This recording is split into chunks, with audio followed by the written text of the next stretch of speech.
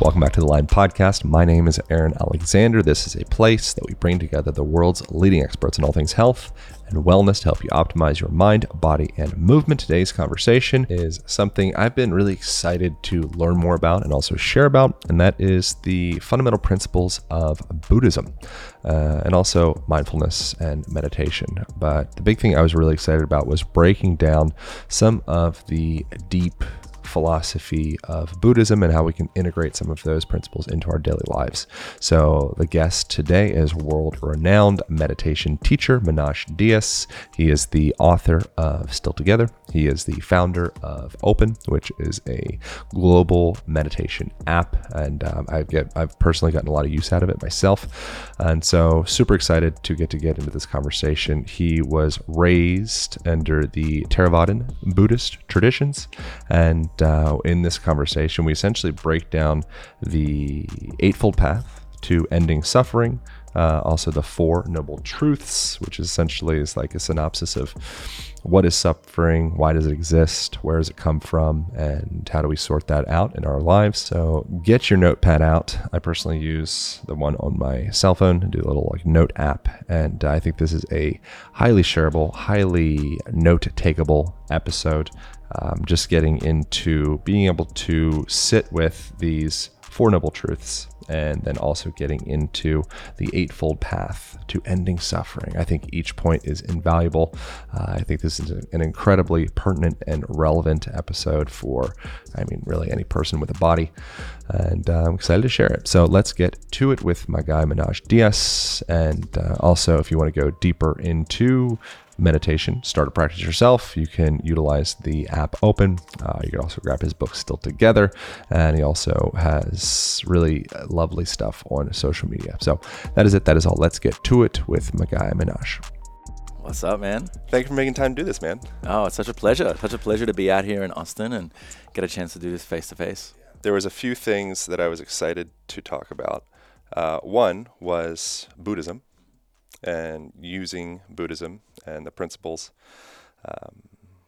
that have been outlined for us to navigate this human experience. So I wanted to get into the Four Noble Truths. Eightfold Path, yeah. Yeah, I wanted to get into that and kind of just create like a guide for people to navigate this internal, at times, what feels to be turmoil inside of our minds, in between our ears. Otherwise known as the human condition. The human condition. So why the hell do we suffer so much? Well, in short, it's because we're human, right? I think that this idea of suffering, it can sound really doom and gloom and morbid, but suffering contains essentially anything where we're just not satisfied with the moment that we're in. An example is, say I'm here and I'm here for 90 minutes. This seat will contain suffering because my body will start to be like, I don't want to sit here. If for whatever reason I'm feeling tired and I just want this podcast to end, which is not the case, by the way, that's a moment of suffering. But suffering on a broader scale can be things like stress, anxiety, worry, overthinking, fear, rumination, jealousy. These are all emotions in which we're just not satisfied with the moment that we're in. So another word for suffering is actually dissatisfaction. And I've heard some Buddhist teachers that even call imperfection another form of suffering. And so purely by being born, we are of the nature to suffer, meaning we are going to do that. There is actually no way we can avoid doing it. What we can do is to understand our minds. And when we understand our minds, we get to understand the minds of all humans. And this helps us reduce suffering. Now, if you were talking about eradicating suffering completely, then that's a whole different path of practice and study and contemplation, reflection, and usually would lead someone down the monastic path. But for the average person, and I put myself in that, learning to understand our own minds greatly reduces our suffering and improves our happiness and our well-being. All right. So the first of the Noble Truths is that suffering is here. They call it dukkha. It's kind of like dookie. We have dookie in our lives. Yeah. The second of the Noble Truths is that there's a reason for the suffering. Yeah. What the hell is the reason?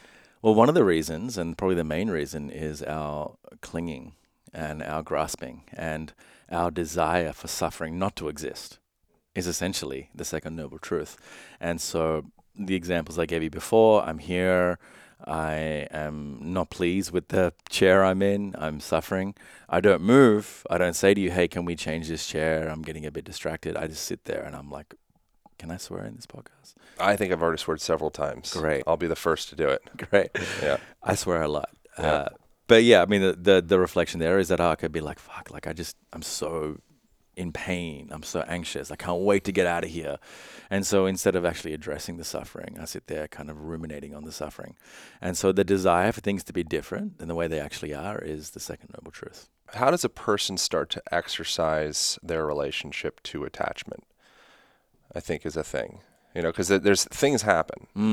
And then there's, like, I've heard you describe another, I don't know if it's like a Buddhism of talking about the arrows. You get shot with 2 arrows, one's in the body, the other's in the head. So you have like the physical experience of some shit happened. And then you have your filter, your perception of what that means. Who am I now? Why did this happen to me? Why me? And now we start to linger with this secondary layer of suffering. Yeah, that actually pertains to pretty much the first noble truth, which is there's an ancient Buddhist tale of the story of the 2 arrows. I think it's called the Salata Sutta, and the story goes that the Buddha spoke to one of his disciples, and he was essentially getting him to stop ruminating on what he was suffering on. And so he gave the analogy of the 2 arrows, and the 2 arrows is the first arrow that we all inevitably will get hit with in our lives. And that includes, things not going our way, maybe losing a loved one, things coming to an end, things changing, because that makes us suffer. We don't want relationships to change. We don't want our body to change. We don't want our financial situations to change. When that happens and we're all affected by that, there is suffering there. But then instead of tending to that, instead of taking out that first arrow, we tend to get shot with another arrow. And this is the arrow that we give ourselves, in which contains all the meaning attached to the first arrow. So I'm not good enough. That's why I'm always in this position. Or I'm unlovable. That's why all these relationships don't work out. Or I'm just a bad person. I'm terrible. I'm human. And so we attach meaning to the first arrow. And the analogy is, instead of actually tending to the first arrow, instead of taking it out, feeling the weight of that, which is heartbreaking, which is painful, we tend to add this other arrow. And we tend to add the other arrow because that makes us feel safe. We're like, okay, if I can understand this conceptually, why I'm shot, then it'll hurt less. Which is not the actual case, psychologically speaking. Like, the more we actually tend to our pain and sorrow, and the more we can actually allow ourselves to feel that without giving it meaning, the quicker it actually heals, from a long-term perspective. But the second arrow is usually the one that hurts us more, because it's the one that causes all sorts of ideas and stories and narratives that ultimately aren't helpful. I wonder where those each of us has a different set point for the narratives that we tell ourselves.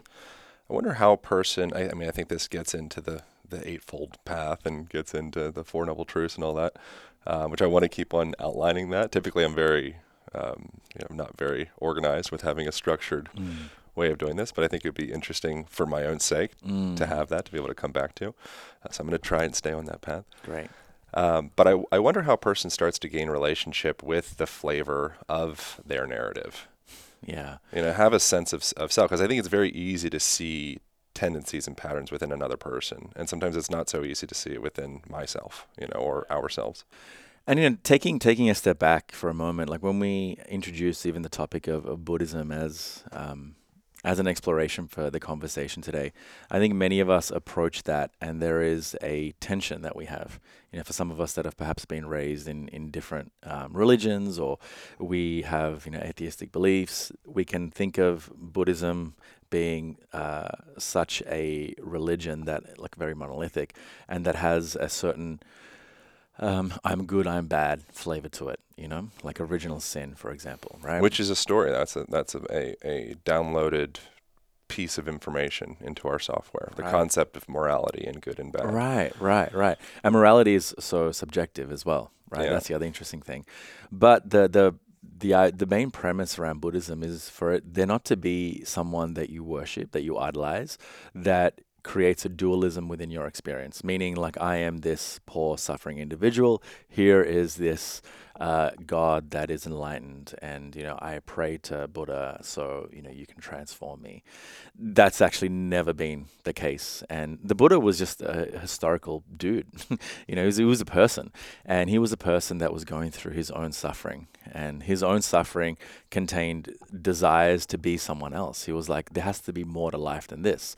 And the original story of the Buddha is actually so fascinating and interesting for me, because it's a nice allegory for the context of modern life.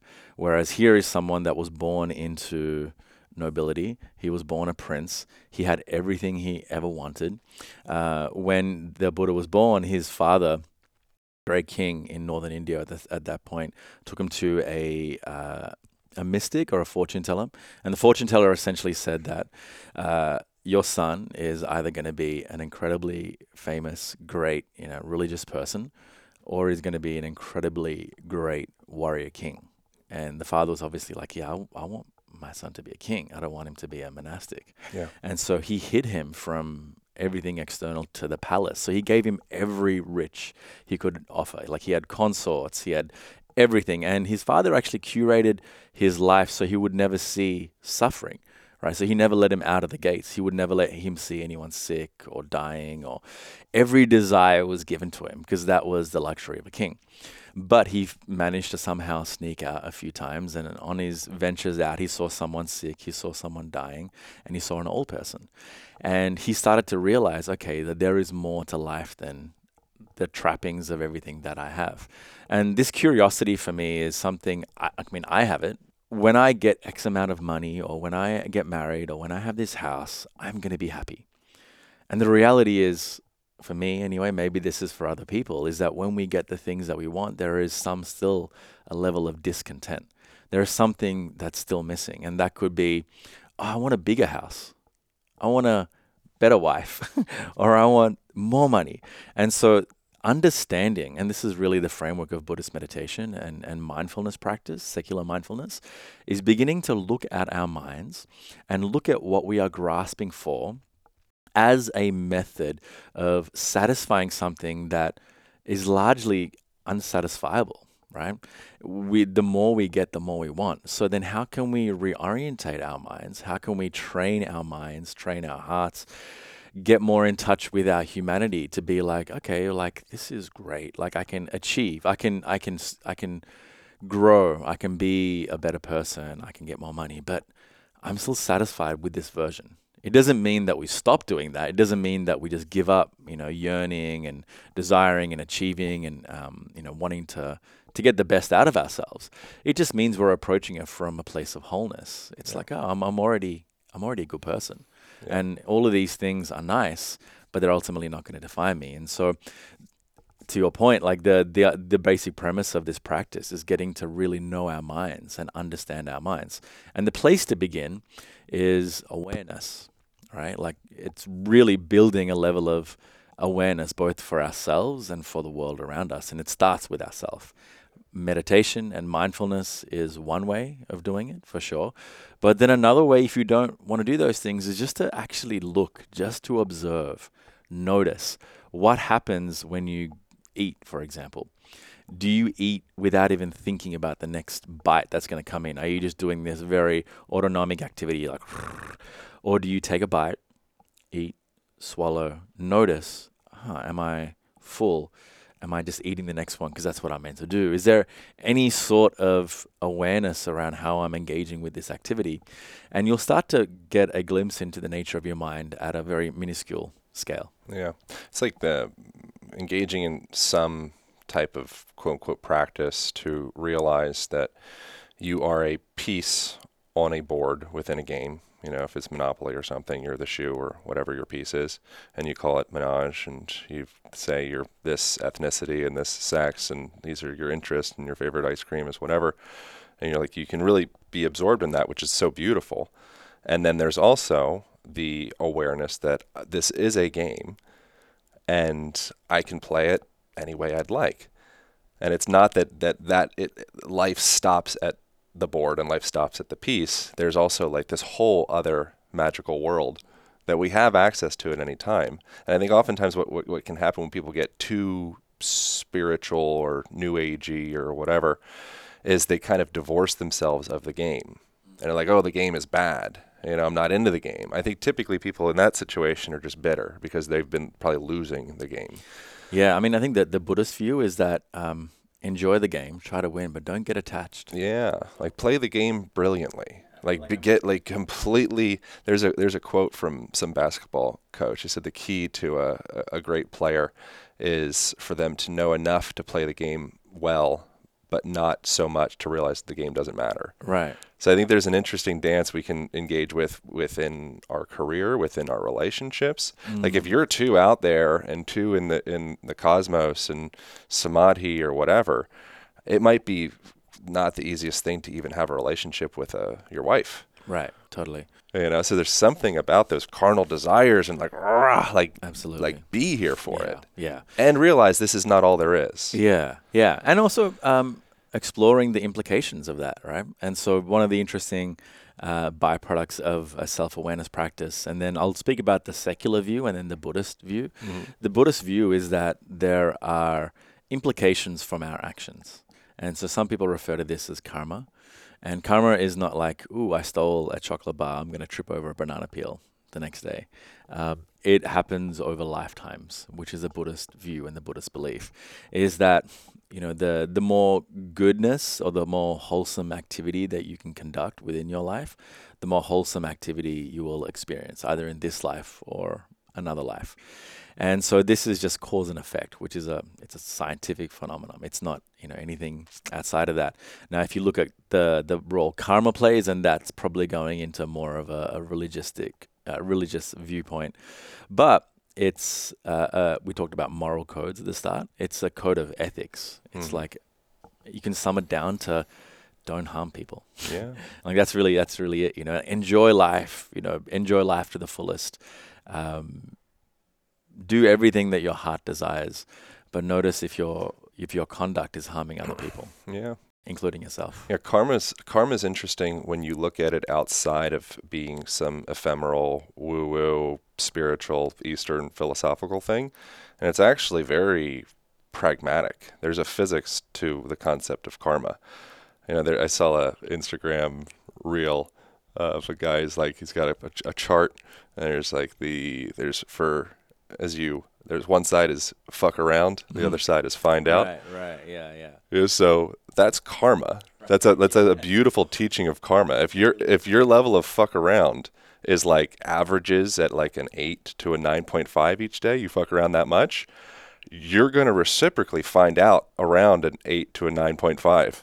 You will. And it's one like it is science, the way that it works. And to add to that. And to add to that brilliant Buddhist meme, which isn't Buddhist at all, it's that check in with yourself. Like when you do something like, you hurt someone, does it feel good in your body, right? And often the answer is no, it doesn't feel good. But then we give the meaning to it, right? We're like, oh no, he deserved it. I remember that's a second error, right? He deserved it. Or like, no, I deserve this. And so if we really check in, we all have this intrinsic ability to be actual like loving people, like nurturing, kind people. We are all basically there. We are all basically born whole and complete and good, which is different to other viewpoints, religiously. But in the Buddhist view is that we are born whole, complete, and much of our practice is just recognizing that. It's just remembering that. And the Tibetan word for meditation is gom. And gom also translates as to remember. And when we practice meditation, we're uncovering all these layers of story, narrative, expectation, idea that really stops us seeing the perfection of ourselves and the perfection of the moment. This is an unnecessary tangent, but if we're born whole from a Buddhist lens, what's the point of going through this painful cycle of samsara, I think is a term for it, essentially like life to death and being in this confused wandering path. If you're inherently born whole as it is, what's the point of samsara? And samsara just being a fancy word for like the turmoils of life. Yeah. I mean, so samsara contains suffering at a high level, right? So samsara is essentially the cycles of birth, old age, sickness, and death, over and over and over again until we become enlightened. This is, again, the Buddhist view. Enlightenment doesn't contain suffering. Enlightenment is that you are no longer reborn. That's it. You become like an enlightened being. That's the end of it. And so you are born whole and complete on this earthly life, but you will still experience suffering. And so when you experience suffering, for many of us, and I include myself here, even though I know like I'm whole and I'm complete, if a relationship doesn't go bad, like I'll go into like a deep sadness, perhaps even a depression. I'll start to create stories in my head. Oh, it's because I'm not this, I'm not that. I should have done this, I should have done that. And so there's suffering in those moments. And so for many of us, we go through our lives. And so I'll think about some of the greatest meditation teachers out there in the world, the ones that are no longer here and the ones that are here. Even the Dalai Lama, he still experiences suffering, right? He's awakened. He has achieved certain levels of awakening, but he still suffers. Maybe when he passes, that'll be the end of his cycle of birth, old age, sickness, and death. But for many of us, we're going to experience this. But the remembrance of our wholeness just reduces the level of suffering that we'll experience. So instead of perhaps being depressed for months on end because a relationship ended, we'll suffer for like 3 weeks. And then we're like, you know what? It just wasn't meant to be. And I wish her nothing but love. Instead of like, I hope she meets a guy with leprosy or some shit, like whatever. Yeah. Right? Like it. Again, that's my move. Right. It used to be mine too. Yeah. But it's like, okay, this is just humans coming together and things going apart, and it's okay. You don't have to be hating anyone else. So that brings us seamless segue into the third noble truth, which is the suffering does have an end of sorts. It's not just all suffering and then you die. Yeah. And it's a beautiful kind of realization that the Buddha had, in which actually, incidentally, after the Buddha was awakened, his followers or his friends, they saw him and they were like, "There's something different in you. Like, what is it?" And he initially didn't want to tell them, like he had achieved nirvana, he awakened, because he was like, no one's going to believe me and no one's going to want to do the things that I did to get there. But seeing him, his friends were like, wow, there's like a clarity in your eyes. You look peaceful. There's like an energy. And when you meet an awakened person, that's usually how you know that they're awakened. There's a certain energy in their presence. With my teacher, for example, my very first teacher, I'd be meditating, eyes closed, and I would just feel this heat whenever he would come near me. It would just be this overwhelming heat. Other times I'd be sitting there looking at him. He'd ask me, how my relationship's going. And I would be like, yeah, it's going great, full well knowing that it's falling apart. And he would look at me and it's like he's seeing into my soul. And I just was stumbling over like, I should just tell him the truth. But no, he knows already. It's just this weird feeling. But anyway, when the Buddha awakened, he was like, this is the Eightfold Path of practice that you can undertake in order to also awaken. And the Eightfold Path is probably a podcast for another time, because it's so in depth and in detail and includes a lot of things that sit outside of the world of secular mindfulness. I'm going to try to poke at it if you're willing to allow me to attempt. We can try. Yeah. For sure. But yeah, I mean, so his realization was, there is a way to actually train the mind and heart. And I actually really love that. It's not a fact of you have to, prostrate or pray or forgive. It's like here you can train yourself to do it. And as a man who used to, play sports and stuff like that, I was like, yes, I can train. And this is really good. Like it's a systematic approach of training the mind to awaken.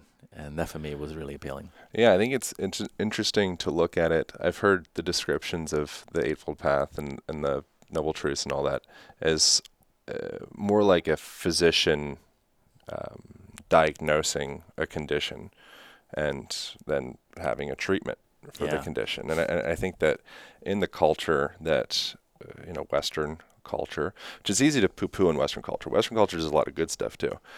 Technologically, Western culture is pretty rad. From a pragmatic perspective, Western culture kills it. But that's just one side of the coin.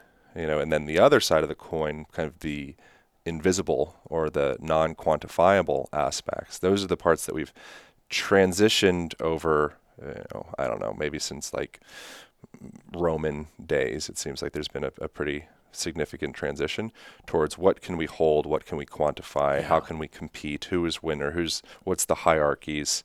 And now if you grow up into that culture and you're indoctrinated into that, it would be very easy to believe that is all that there is.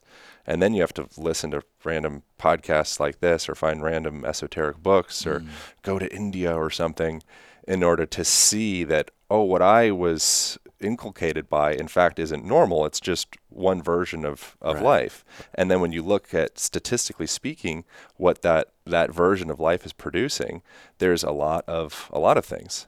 There's a lot of obesity, there's a lot of anxiety, there's a lot of depression, there's a lot of self-harm, there's a lot of addiction to a whole pharmacopoeia of pharmaceutical drugs that have tons of different consequences. There's also a lot of love and light and fun and dance and art and all that.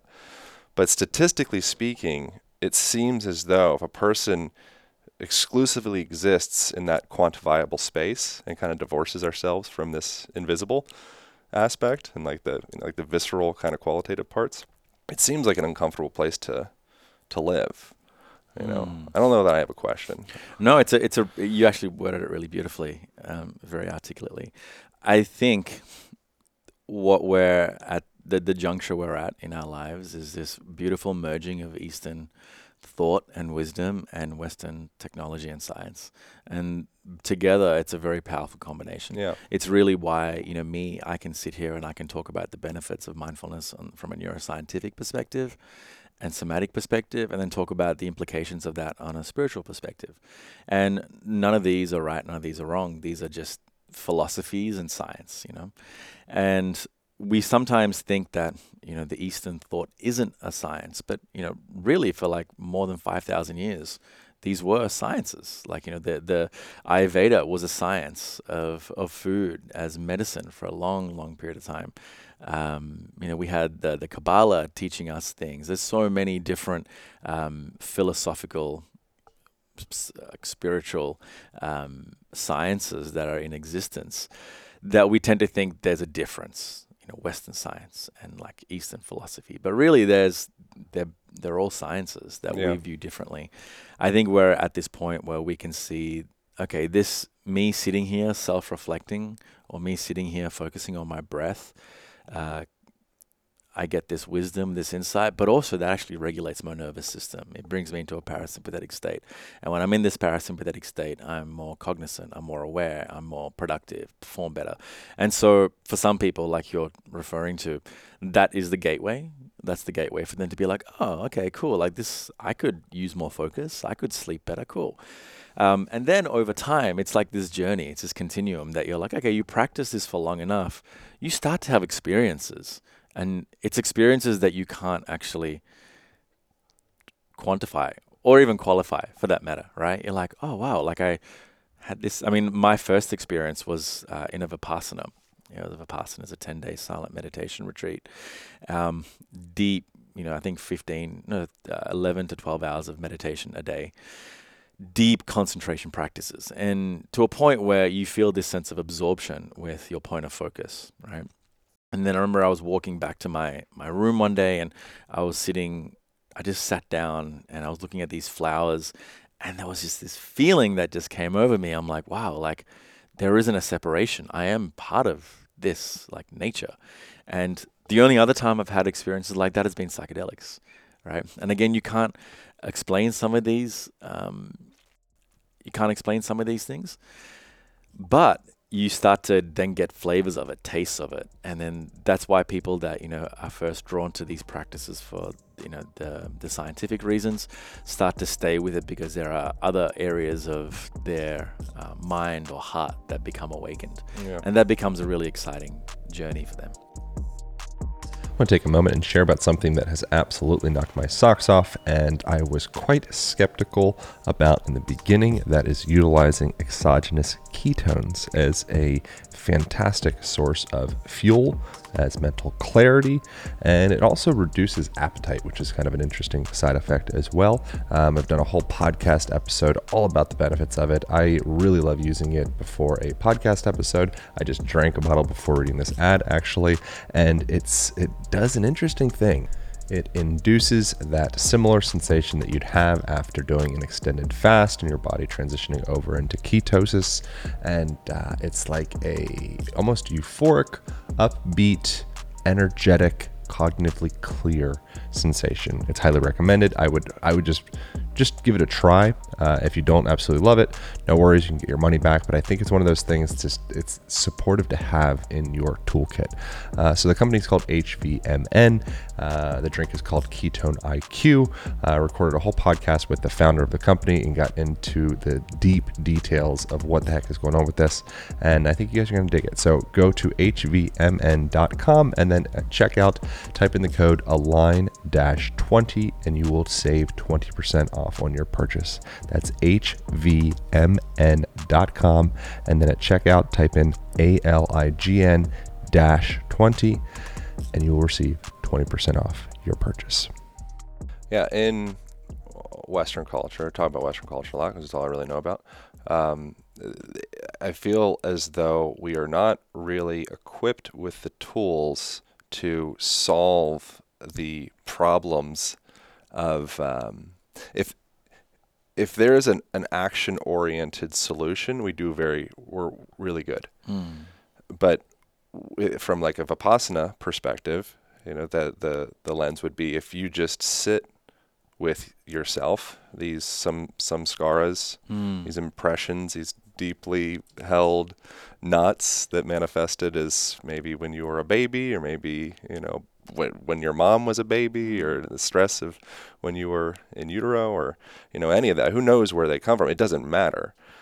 But if you are patient enough to be able to sit with yourself, then you have this deep intrinsic internal healing mechanism that's more powerful than most of the medications and technologies that we see and we hold in our hands. But that's a big pill to swallow, being willing to believe that, have the trust and the surrender that there could be a solution or some form of salvation through actually doing the opposite of what I've been attempting to do and work so hard to do all my life, which is like, I will do it. I will get it done. But to be able to say, okay, I'm going to try and trust for some amount of time that I'm going to do the opposite or be the opposite of what I've been kind of bred and groomed to be for my whole entire life. That's a mind fuck. Yeah, like it really is. And it's also, you have to have a lot of patience for that. Right, that's the other thing. Like, you have to have a lot of patience in a Vipassana, for example, to unwind these knots. And for everyone listening, when we talk about knots, these are, deep impressions of like emotional wounding or trauma or experience that get in the way of us like flourishing as humans. And in order to sit there, as I'm sure you've done, like for a long period of time, it takes a lot of patience. And in our modern culture, we are addicted to speed. Right? If we want to heal ourselves, we don't want to wait years to do it, or months or weeks.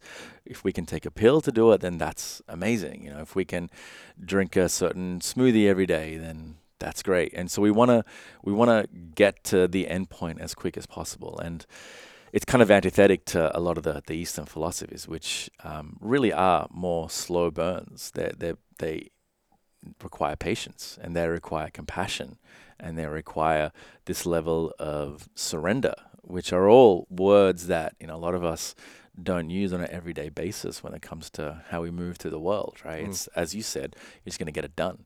Like, it doesn't matter how you're feeling, you're just going to get it done, and get it done quickly. And I was the same. I was playing sport at a very high level in Australia before I kind of came into this sort of work, and it was all around getting from A to B as quickly as possible. And what kind of sport? Cricket, actually. Cricket. I just know cricket from Ninja Turtles. Right. Yeah. It's a strong scene. In the beginning, there's I don't remember the details of it. The guy's holding a cricket thing. I think he uses it as a weapon. Right. Yeah, that's my experience with cricket. For Americans that aren't familiar with cricket, it's like a mixture between baseball and softball, I want to say. But then it's like huge. It's like one of the biggest sports outside of football, outside of America. Yeah. All right. So that brings us into and again, I appreciate you following this pre-structured, preordained path that I've created, which is very rare on this platform to do that. But I think it'd be interesting to have this as like just an insight into some of the principles of Buddhism, which is something we've never done. But so the fourth of the Noble Truths is that there's a recipe. Yeah, yeah. It's like a training schedule, almost, right? It's like think of, and I think you brought it up before, that the Buddha was known as like the world's first psychologist, because here he was looking at the problem, which is the mind. He was looking at, like, what are the symptoms of what they're experiencing, which is suffering, clinging, blah, blah, blah. And then here is the prescription. Now, here is what you need to go and follow in order to eradicate yourself from the majority of your suffering. And he outlined a path, which is known as the Eightfold Path. And the Eightfold Path contains 3 sections. You're going to test my memory around. Oh, I've got them all written out here. Each 8 of them are, but they're essentially, okay, once you read them out, I'll tell you how they're actually broken. We'll just start at the top. I don't know if there probably is a particular order, but the top that I have written down is right view or right understanding, insight into the true nature of reality. Okay, what is my experience of reality? And in order to do that, we need to see reality as reality. And so it's okay. There contains 3 elements to it. There's dukkha, there's suffering, there's rhymes with dookie. Right. with an A on it. Got this dookie in my life. There's anicca. Anicca is impermanence. Right. That everything that is born will eventually die. Or another way of saying it is that everything changes. Anicca is a good one. And each is like, we could spend a whole podcast like diving on that one. I love that one, actually. Yeah. And then there's anatta. Anatta is, it's translated as not self. So this thing that we call me, or Manoj, the meditation teacher, is inherently unstable. It's not a fixed entity. It's something that is decomposing. It's something that is getting old. It's something that has the nature to die and to pass away. And then through meditation practice, we realize that this isn't us. There is like an essence or a consciousness that is deeper than the physical body. Right. And so the view is essentially recognizing that in our experience. Yeah. And then I think maybe in your book is called Still Together? Still Together, yeah. Yeah. I listened to it on Audible in preparation for this. And one of the things in there, I think, I might have heard this someplace else, but I think in there you talk about just the concept of our interdependence with everything. And yeah, I mean, the interdependence of things is actually just a really beautiful reflection for us to consider, is that nothing that we own or create is independently ours, including like our lives. Yeah, including us. We came together because of 2 people that came together, right? And there are a million different things that had to go right at that moment for us to come into existence. This studio that we're in is built by countless people. These mics that we're speaking into is built with countless people. The food that we eat generally will have been harvested from someone else. So interdependence means we are in relationship. Elements. And elements is exactly right. It's not just people. No. So we can feel alone with the belief that we are isolated, like skin bodies. And then it's like, oh no, we're this technology and all this has come from, years, millennia of human evolution and all that. And then within that, it's like, okay, cool, that's a little less lonely. But now what about your relationship to the sky and to water and the oceans and to land and dirt and the bugs? And I think the more that we can expand ourselves, our sense of self into being more interconnected, my suspicion is that's some level of a solution of sorts to ease this sensation of isolation, loneliness, and suffering. One of the many, but I feel like there's an angle there. No, yeah, absolutely, and division actually as well, right? When we look at the world today, like it feels very divided, between different political parties or different points of view and social issues and purely ethnicity. Like there's a sense of division, but if for a moment we stop and we're like, okay, look. I'm going to be born, I'm going to die at one point. And so is the person in front of me. They'll have the exact same experience, right? They probably have parents that love them. I probably have parents that love them. They probably have family and friends that admire them and depend on their presence. And I have the exact same thing. They'll probably love I'll probably love. They'll probably go through hard times, same. And so we start to then break down all the things that divide us, and we see there's actually a lot of similarities there, right? Your level of suffering might be different when it comes to relationships than mine, or my level of suffering when it comes to loss might be different to yours. There are little nuances, but on a much bigger level, like we're very, very similar. What actually divides us is the meaning we give to our experience, that we are so different. I think the nastiest part is when we get into a dick measuring contest around our level of suffering. Right. Absolutely. And it's hard to actually qualify that because It's tough.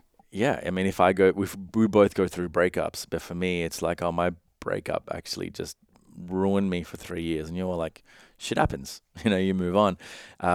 It doesn't discount like the level of suffering. It doesn't discount the experience, the first hour of suffering, but Yeah. it discounts the second hour. Why do I know that I've heard you talk about racism and on all of those things and BLM and all of that. I'm sure that was very impactful in your experience. Why do you think it is that the demographic of people that seem to be like winning or have it the easiest, like middle-aged white men, have the highest incidence of suicide? I mean, I think there's a lot of causes and conditions. I don't think it's. Maybe there could be a population thing as well. Maybe there's more middle-aged white men. It could Could be a be. thing, too. It could be, but then it depends also which, if you talk about America or Australia or globally. Yeah. I don't know a lot about this topic, by the way, but it's just something, a curiosity that I have of like, how do we quantify this suffering? Who holds the most? Like, because there has been a recent, I think, upsurge of really like, okay, who's got the suffering? How much suffering do we have? How do we repay that? How do we equalize this? To be honest, I wouldn't think it's a race thing at all. I think like men are just suffering in general around the world. And I did a lot of work in Australia before I came here, a few years ago. And yeah, I mean, male suicide was, I think, the second biggest killer of men, under the age of 30 or something like that. There was some ridiculous stat like that. And then also we're experiencing loneliness and a whole host of other mental conditions. I don't think that's necessarily pertain to race, although if you look at it from a more minute perspective, I know in indigenous populations, for example, they're disproportionately affected. In Australia, I'm not sure what it's like here in the US, than other demographics. So there are causes and conditions. Some of them are access. Things include access to clean water and education. But then there are things that we all suffer from, which is across all races, is things like a sense of disconnection, right? We feel lonely, like we don't have a meaning a lot of us don't have a meaning that we give to our lives. With the reduction in terms of religious popularity these days, because more and more people are becoming more atheistic, and our sense of meaning and community is dwindling with that as well. So these are some of the causes and conditions. But there's also, we're living stressful fucking lives. Like we're more activated in our nervous system than ever before. We're connected to our phone 24/7, 365 days. And so stress levels are increasing. The demands of modern life are increasing. We're sleeping less. Some of us are eating worse, and we're lonelier. So all of these things are affecting people. And I don't have the data on why it's affecting men more than women. But What can sometimes, I think, be kind of like the, I don't know, investigating our suffering and really like leaning into, wow, I've had a hard life. This is, essentially it's just like here's all the reasons that I've been a victim. I've been victimized. And here's all the reasons that I feel, just life is hard. And there's nothing wrong with any perception or any exploration, but I have a feeling that it's, in a sense, it's almost like a sowing of seeds in a way, or it can be. And if you choose to find all of the reasons that life is hard, you will never run out of reasons that life is hard. And then you will confirm that bias. And then you start to become kind of like this like, you start to pull those, you become an attractor. Yeah. And you're like, aha, see, there it is again. Yeah. And then there's some people that's like, yes, like for sure, life has been hard, and here we are. And what can I do with this moment? Yeah. You know, and how is life beautiful? Yeah. How am I fucking just lucky to have a diaphragm? Yeah. You know, and a pelvic floor that functions. I don't pee my pants. Like, holy shit. Yeah. You know, and then you'll start to find more reasons. Like, yeah, life is pretty cool. Yeah. Absolutely. And so, like, the understanding that life contains suffering doesn't mean that we coddle ourselves and we dwell on our suffering. It's actually depersonalizing the experience. We're like, oh, I'm not special because I've gone through this. Like, yeah, like I've gone through some shitty times, but I'm not special. Like I'm one of the rest of humanity, which will all, go through suffering. And again, my level of suffering could be very different to someone in a war-torn country going through suffering. And it could be someone very different to living in a mansion in Beverly Hills.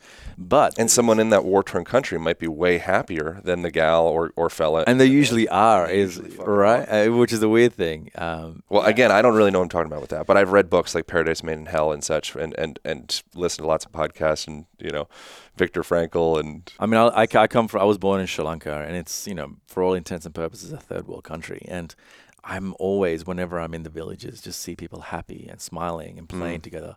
No TVs, no shoes, just running around. And there's a certain level of happiness. But I'm sure they wish that they had what, we do. And some of us wish we had what they do, which is simplicity in life. Right. Which gets into the second truth. Yeah. Yeah. It's that comparison and expectation. And wanting things to be different. Intention. The unselfish desire to realize enlightenment. You have any thoughts on that? You can also just say, yeah, that's cool. Let's go to the next one. Yeah. No, I mean, like the skinny on that is intention is powerful, right? I think when we look at karma, for example, we think that, I shouldn't ever do anything bad. So then you walk around like, I shouldn't hit a fly that's on my face because, it's killing and I'm going to be going to hell, or I'm going to be born a fly. All this sorts of shit can go through your mind. But, when we bring intentionality to our experience, one of the simplest intentions is like, I don't want to harm anyone. And so may my actions be for the benefit of all beings. We're in an audio-based video as well, but we're in a podcast. This is relevant. Using speech compassionately is what I have written down. Yeah, this is really hard, especially if you're in a relationship. It's hard because, like, you want to win. Because, I mean, you want to be right. Yeah. Usually, right? Yeah. And so, if you're a businessman, if you're an employer, like, there are things you say sometimes that will hurt people, but is the intention in which I'm saying this to hurt them? That's where you start to see the eightfold path start to blend in of itself. Can I say things without harming someone? Even though, like, compassionately, I might need to, let go of someone as an example. But the intention I'm bringing to it is compassion, it's kindness, it's not lies. Speech can also be full of lies, and that's going to fuck shit up as well. So can I speak in a way where there's no harm and there's compassion? Are you in a relationship? I am. With how you had a kid when you were 19? I did. That's crazy. Your kid is about as old as me, and you're also about as old as me. I had that realization the other day while I was on my bike. I'm like, Jesus. Yeah. What an interesting life. Yeah. Yeah. How did that go? It was a wonderful experience and fucking hard. Anyone that I was a teenager when I had my daughter Tay, and she has been one of my greatest teachers. And it's been really the catalyst for my spiritual practice, because, I realized up until I had her that I was living a very selfish life. I was causing a lot of harm to myself and other people, my parents especially. And then here was someone that really relied on me, that, I was their world. And I took that very seriously. And it was at that, juncture. It wasn't actually then that I became a meditation practitioner. It was actually about 10 years later. But she was the catalyst for me inquiring about a deeper relationship with life, and not just being as selfish as I was. Yeah, the reason I asked, how long you been in with your partner? Is it a female, I presume? It is, yeah. Yeah? How long you been together?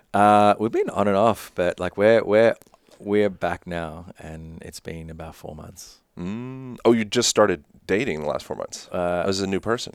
It's the same person. We were together for 3 years, and then we separated for about 14 months, and Yeah. then we got back together. All right. The reason I ask is something that I find within relationship with anyone, but particularly in like, what do you call that? Like a marital, intimate relation. That's the word I'm looking for.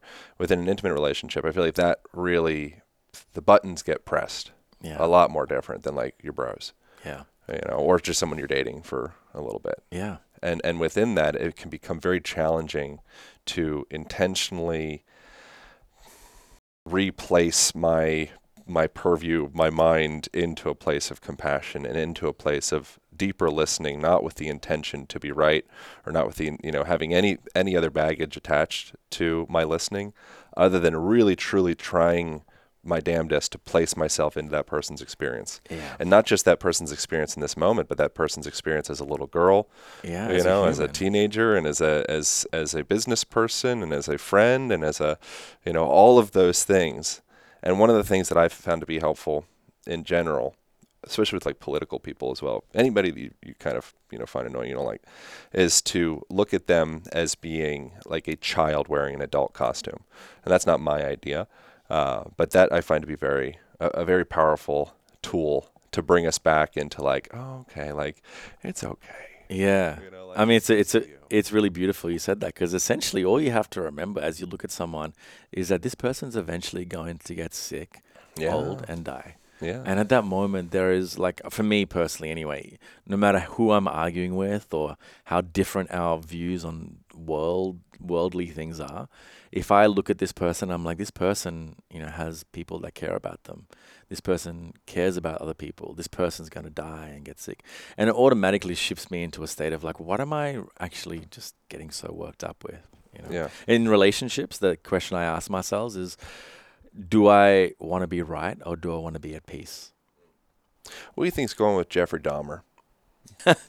I don't know, but like I started to watch that and I was like, yo, this is way too much for me to watch at night.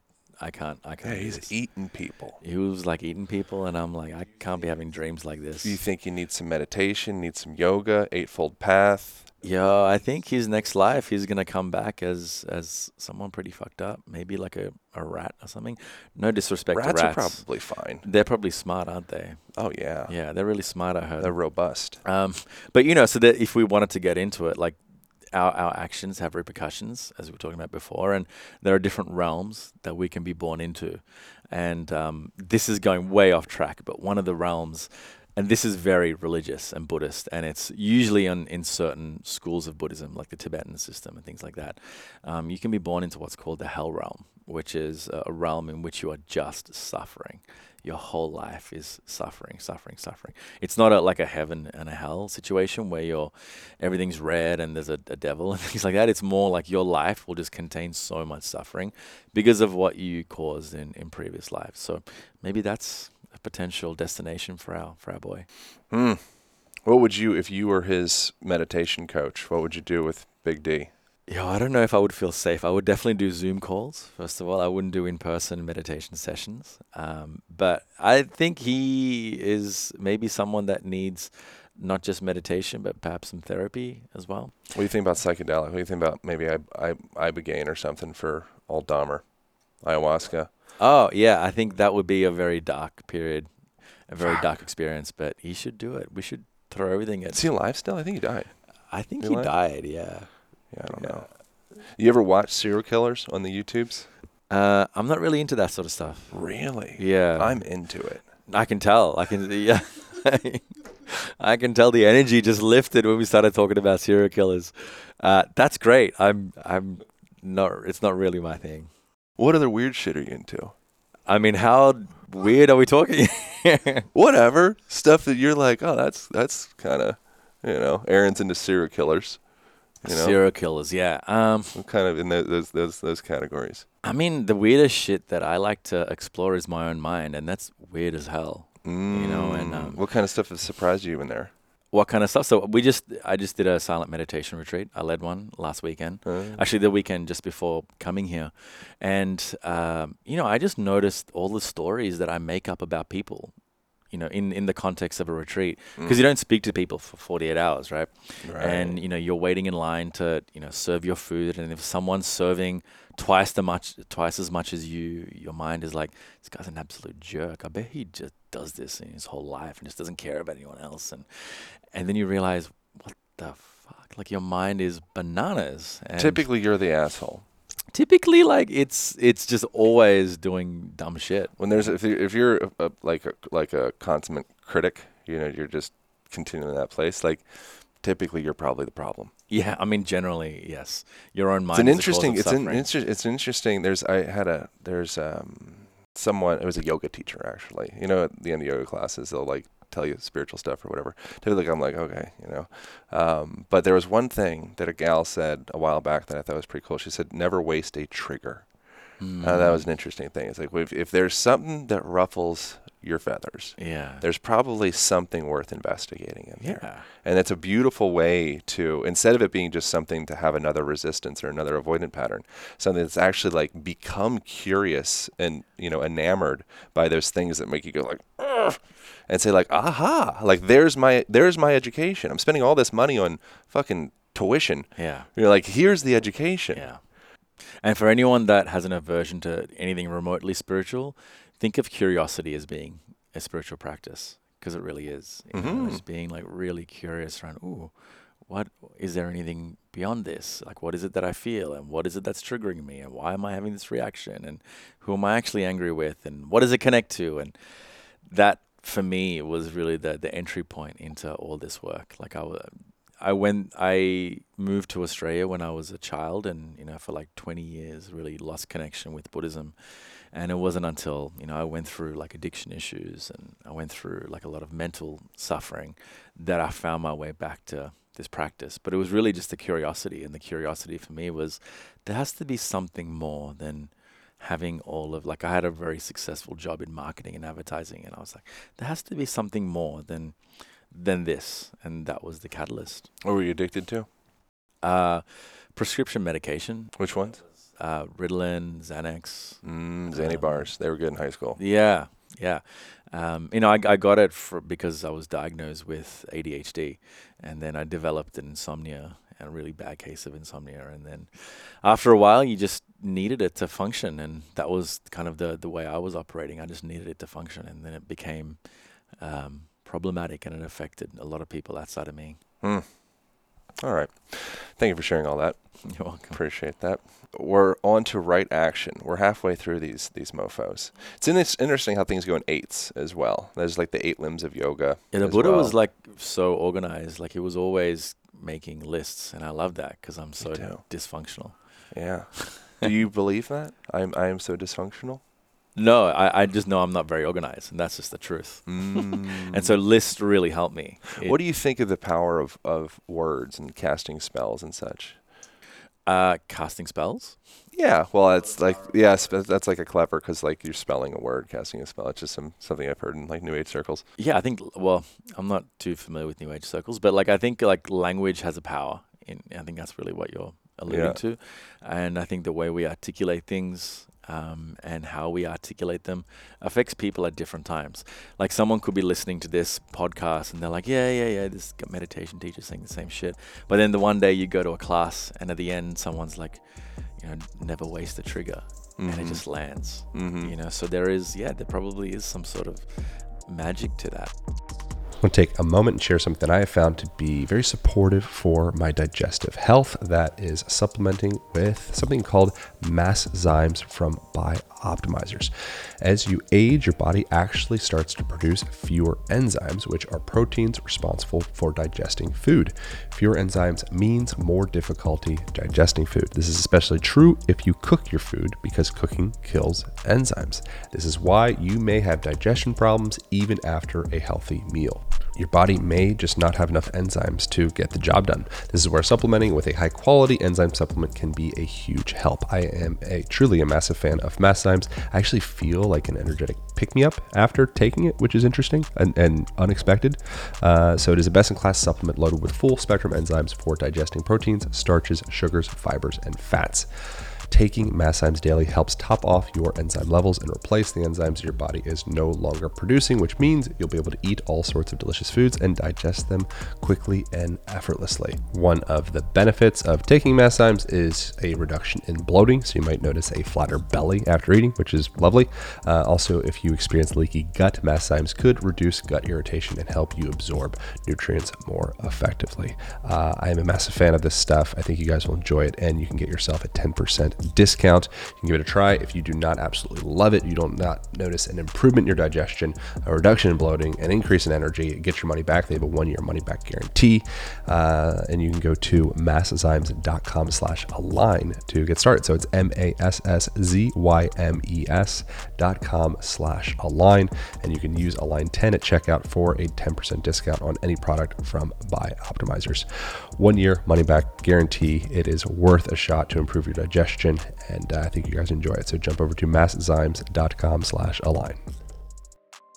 All right, so using ethical conduct to manifest compassion. And again, once again, you don't need to go deep into any of these. I mean, that's pretty self-explanatory. It's just like you understand how things work, and the actions you take are just actions that are wholesome, actions that don't harm. Right livelihood, make a living through ethical and non-harmful means. I think something else that's relevant in here, and something I've heard you say, I think in your book as well, is that if we're engaging in a career that's based around something that we actually believe in, we're actually passionate in, suddenly we become more productive. So productivity, you could be a person that's like, you're kind of a misfit for what are your passions, what are your innate desires, and what are the things that you're inherently just naturally good at. Yeah. Like, that's your path. Yeah. If you place someone in that scenario where they're actually in like right action, right career, right language, all of that, compared to someone that there's more friction within that, the person that has the ease is going to crush every time. Absolutely. And this specific part of the path is also talking about choosing a livelihood that is ethical. And again, ethics is like a whole different conversation, but something I always orientate towards, which is something that isn't going to harm. Like, I'm not going to be an arms dealer, for example, because that isn't perhaps not as ethical according to my moral code. Maybe not for someone else, and that's fine. Everyone has to ascertain what's ethical for them. Yeah, until you're in a position where you're protecting the quote unquote good guy. Right. And it's like, well, my family is about to be attacked and they need some arms. Absolutely. And again, this is where ethics are flexible, right? And having a binary sort of view on what's moral and what's immoral just doesn't serve anyone. And, in the right context, I will protect my family no matter what. If someone's intruding my house, and I felt like I'm cultivating all of these things. If I was enlightened, and I've heard of, and stories of monks laying down themselves so a tiger can eat because it looked hungry and stuff like that. Like, it's a whole level of yeah. And again, I don't know how true some of these stories are, but I think for me, ethics and morals is something for us to investigate. And it's just like everything, even the Eightfold Path. The Buddha said, don't listen to anything, even if I have said it, unless it resonates with your own heart. And I love that, because then it doesn't become this like, do this and you will be this. It's like, hey, explore this. Does it feel right for you? If not, then... I think it gets into trusting your body as well, which is another thing that within this modern, whatever modern is, like now culture, the idea of trust my body, like what the hell do you mean by that? But your body speaks, like your words in your mind say a lot of things. Yeah, in your gut, it says a lot. But the problem though there is a lot of us don't have a good relationship with our body, and meaning that we are so disconnected from our body that we live, a lot of us, primarily in the mind. Right. An example is this. You wake up in the morning. As soon as you wake up, many of us, and again, me often, it's not like, oh, how do I feel? Let me wake up slowly. Let me maybe just stay in a little bit, maybe go for a walk. It's usually like, whoop, alarm, schedule. Who are all my meetings? Can I get a workout in? Let's have some coffee. Yeah. Let's get out in the sun. Let's do it. And you're already, you've left the body and how the body's feeling, which is more feeling based, feeling tone based, and you've moved into the cognition. And so the relationship with the body has to almost be rebuilt. We have to like find moments where we're in our body. An example is when we're in a cold plunge, right? Cold plunge is an example of how we are in our body in that moment, especially when we come out. We might be the first minute, as soon as we go in, we're like, whoa, like just freezing. But then there is a period of time where we're in it, right? We're in it. And then you come out of that cold plunge, you feel yourself completely just drop, and having a good relationship with our intuition and our body for a lot of us takes work because we tend to be very disconnected. And so, practices like mindfulness, somatic mindfulness, yoga, dance, they bring us back into the body, into the realm of feeling and emotion. Again, thank you for letting me go through all of these in such a didactic manner. This is untypical of this podcast, but I'm happy to have it. All right, right effort is the fifth of this eightfold path, cultivating wholesome qualities and releasing unwholesome qualities. You want to say anything about that? This just means it takes work and you got to show up. And you mentioned it before. It's like, hey, training the mind to be kind and present and aware takes work. Yeah. And so right effort is just the effort you put in. Yeah. Right mindfulness, whole body and mind awareness. Yeah. Again, that's self-explanatory. It's cultivating mindfulness in all actions, not just when we sit, but in life. Right concentrations, meditation or some other dedicated concentrated practice. Yeah, again, self-explanatory. A concentrated mind is a mind that is aware. And so being able to hold our attention on one thing for a period of time just builds the foundation for so many other things, including mindfulness, including effort, all of that. So now we have a recipe. Now it comes into another topic that's filled with all sorts of different directions to go and confusion and such, but it's just the concept of meditation. What is meditation? Where does a person, and I think if you're listening to this podcast, you probably have a good sense of what meditation is, but what are some of maybe like the misconceptions? What are ways to alleviate some of the avoidant patterns that a person might have around meditation? Does meditation have to be sitting still to, and paying attention to your breath, anapanasati, or is there's like, how do we start? How do we make it more seamless and less effortful? Yeah, I mean, there is a little bit of effort. So, sorry, that's the first part. The second part is that to really untangle mindfulness and meditation, because we can be mindful in the course of our day. Like right now, you and I are having a very mindful experience where, for me anyway, I'm not thinking about breakfast, which I'm going to have as soon as I leave here, or the day ahead. I'm here, I'm engaged with you, my body is here, I'm feeling what I'm feeling, and the mind isn't wandering. So that's a mindful experience right there. You could also have a mindful experience when you're running and you don't have your headphones on, but you're feeling your feet hit the pavement, you're feeling the sweat, you're feeling everything happening in the body. And we also have mindful moments when we're in flow, whether we're working and all the distractions just drop away, we're in these flow states. They're mindful moments. And then we have meditation, which is a more concentrated form of mindfulness, especially if you're doing a mindfulness meditation practice, which is you're paying attention to your physical sensations, or you're paying attention to your breath, or you're paying attention to like a specific word as an anchor for your mind, right? And so that's what we do when we practice meditation. We anchor our mind on an object. Anytime the mind wanders away from that object, we come back, we bring it back.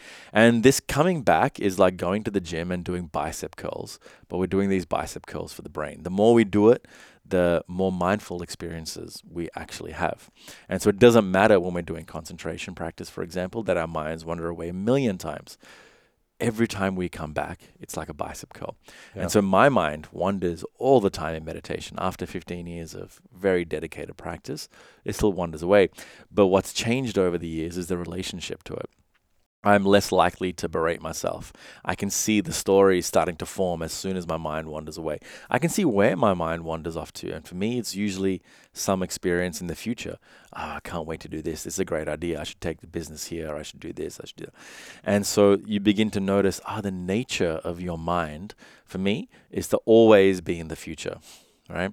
And it's always very not always, very selfish. It's like what I can achieve, what I can do, what I can create, what I can gather. And so meditation then doesn't just become this little activity that you bookend your day with. It becomes a way where you get to really see your mind in action.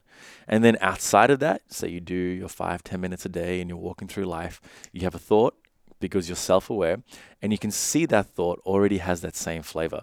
What is it that I can achieve? What is it that I can get? What is it that I can do? Blah, blah, blah, blah, blah. And then instead of acting on those thoughts, as Viktor Frankl says, there's a stimulus and there's a response. And that gap between stimulus and response is mindfulness, right? And so then you get to choose what action you take. And you will have two choices. One action can lead you towards more suffering. One action can lead you towards happiness. When you have the choice, when you have that space between stimulus and response, you tend to choose the actions that lead to more happiness and less often the ones that lead to suffering. And then you fall into this cycle of doing things, choosing things, people, experiences that lead you in a direction where you feel better and away from things that are harmful. I think for myself and probably a lot of people, whether they're aware of it or not, they're addicted to a certain level of bondage. And within that, you have the stimulus and then the response and then the choice to choose something that creates more equanimity and balance and all of that. But I think a lot of people like the pain. And like the catastrophization and like the sabotaging of the relationships. And, I don't think they're like, capital S self probably likes it, but there's something about the small s self that has been maybe programmed in a sense to continue perpetuating pain, turmoil, bondage, and things of the sort. Because it's familiar. Right? It's familiar and there's safety in what's familiar.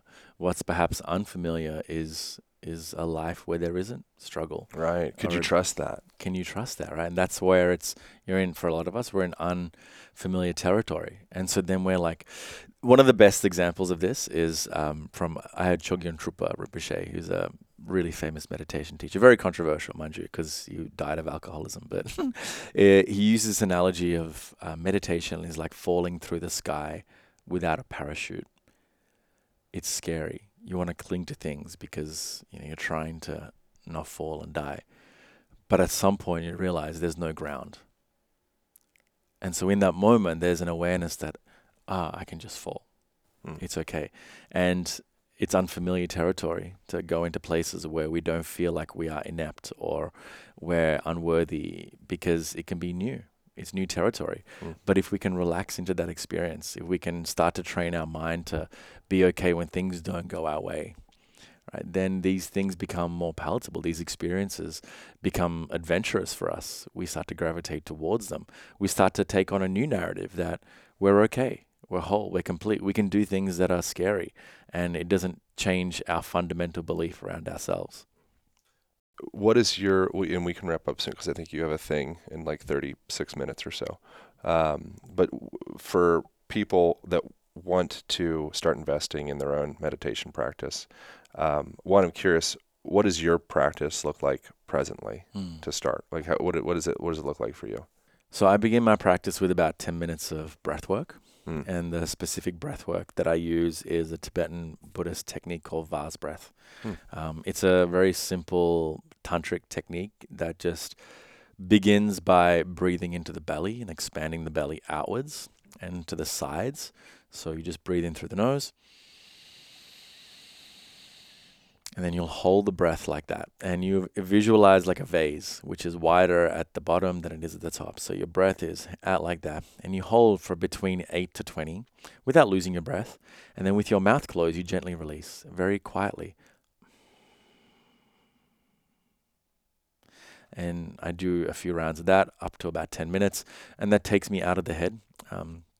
The more Buddhist explanation for it is that we have lots of wind energies, so prana, for example, in an Indian system in our body, and it's hard for our mind to be calm and present when there's a lot of speedy energy. And so if we have the awareness that, oh, right now there's a lot of speedy energy, then we do this technique. So I'll do 10 minutes of that, and then I'll move into about 10 to 15 minutes of a somatic practice called handshake, which is taught by my teacher, Sokni Rinpoche, which is essentially noticing in my body, what do I feel? And instead of trying to understand what I feel or work out where it came from, I can just stay with this pain around my ribs. And if I stay with it long enough, all of a sudden I'll start to feel anger in my body. And I'm like, oh, it's anger. I'm just giving myself permission to feel that. And then the next 20 minutes or 15 minutes will be a practice called shamatha without support, which is essentially just an awareness practice in which I'm just paying attention to all things without a specific anchor. So I might notice sounds come up, I might notice sensations, I might notice thoughts, and everything is welcome. They come and go, come and go, come and go, and I'm just like observing all of it. Cool. So that's like 30, 40 minutes? It's about 35, 40 minutes, yeah. Great. Yeah. I didn't start off like that for what it's worth. That's more than probably most people would be willing to. And you don't need to do that until... And is this every day, twice a day, once a day? Once a day. What time? As soon as I wake up. So every day? When was the last time you missed it? Yesterday. What about before that? How consistently are you doing it? I've been doing this consistently for about this particular technique for about 5 years. Before that, I did concentration practice, Anapanasati, every day, twice a day for 20 minutes, so 40 minutes. Do you graduate from Anapanasati, which just means focusing on the breath, into something else? Is there some hierarchy of what one's like drishti or whatever could be? Drishti is like a point of focus. I think drishti relates to vision, though. In yoga. Drishti is like a point of focus, yeah. No, there isn't a hierarchy, but I was studying traditional Buddhist meditation, which is known as Theravada Buddhism, which comes from Sri Lanka, in northern, southern India, that sort of region. And then I started studying more Tibetan Buddhism, which has an emphasis more on compassion and altruism. And so the practices just changed. That's all. Cool. And then you have an app to help people with their own meditation practice, Open. Yeah. So Open is a breathwork and meditation app. You know, we have functional breathing, we have transformational breathing, we have breathing practices that really help you with meditation. And then we really believe in somatic mindfulness. So everything is body-based. So there's yoga, Pilates, everything is connected. So every practice will have breath work in it, meditation in it, yoga movements in it. And then we do all of that in collaboration with musicians and artists. So we have a relationship with some of the biggest record labels out there, and then we curate all the experiences to music. Great. Yeah, I've used the app a reasonable amount. I really found it very easy to use, and it just feels like very digestible and very, it felt very intuitive. So if people are interested in investigating having some type of tool to be able to lean on with that and having guidance. I think some people also just like having just nothing. Yeah. And I think sometimes there's different flavors of people. Sometimes I can find having a guide or having music or something like that feel kind of like distracting in a way. So I think there's kind of different flavors and different maybe where a person's at with their own practice or like a timer or something like that is all you need at that point. Yeah, I also use a thing where it's just like a little meditation timer thing, and it's just like a gong. Like I said, to whatever, it just goes gong, and then it goes in the background. It's just like, I don't know, it's just little like whirring sounds or whatever. But you have all of that and more within the Open app, and I've really enjoyed my experience using that guy. So I appreciate you creating a tool, like a really accessible tool for people. Is there anything else you want to? Thank you so much for doing this. I feel like this is like this abounded with meaningful. No, you ask such wonderful, well thought out questions. You kind of I wasn't expecting it based on what you were saying. You were like, yeah, we're just all over the place here. But like you were very organized and the questions were very thought through. So thank you for exploring these with me. Yeah, thanks, man. Should there be, so obviously people can jump over to the Open app if they want to go deeper in their own practices. Where should people go to if they want to go deeper into like you in particular, or maybe just like where should people go from here if they want to learn more? Yeah, I mean, you can find me everywhere. Instagram, Manoj Diaz. The book, Still Together, I released that in the middle of a pandemic. It was free for me on Audible, by the way. Yeah. Is that how it is? Did you do that intentionally? Yeah, it is now. Great. So it's a book around exploring disconnection and how meditation can help us reconnect with ourselves and the world around us. Oh, great. And it was like 3 hours, so it was super easy. And I did it on like double speed, so I knocked the whole thing out in a very, very quick amount of time. Well, you speak very slowly and meditatively, which is like soothing for the nervous system. And so but it can also put people to sleep. I get it. Potentiates the possibility of like, I can be soothed and really digest this information. And also I can turn this into something where I like digest a lot of information really quickly. So I went the latter route. Nice. But yeah, it was really cool. And the fact that it's free is fucking awesome. So thank you so much for creating such cogent, meaningful, messages, for all of us to be able to engage with. Thank you all so much for tuning in. Thank you. All right. You guys devoured that conversation. Once again, I think that the basic principles shared in the Buddhist traditions, I think are just so invaluable, no matter what your religious perspective is. I think it is more of a philosophy or a way to live one's life. So it's a really beautiful overlay into whatever one's belief systems may be. If you want to go deeper into developing your own meditation practice, per mentioned in the episode, I think Open is a great starting point. We also I believe we get a 30-day free trial. So you go to, let me look this thing up. It is goopen.com/align, and that is go.o-p-e-n.com/align. That is go.o-p-e-n.com.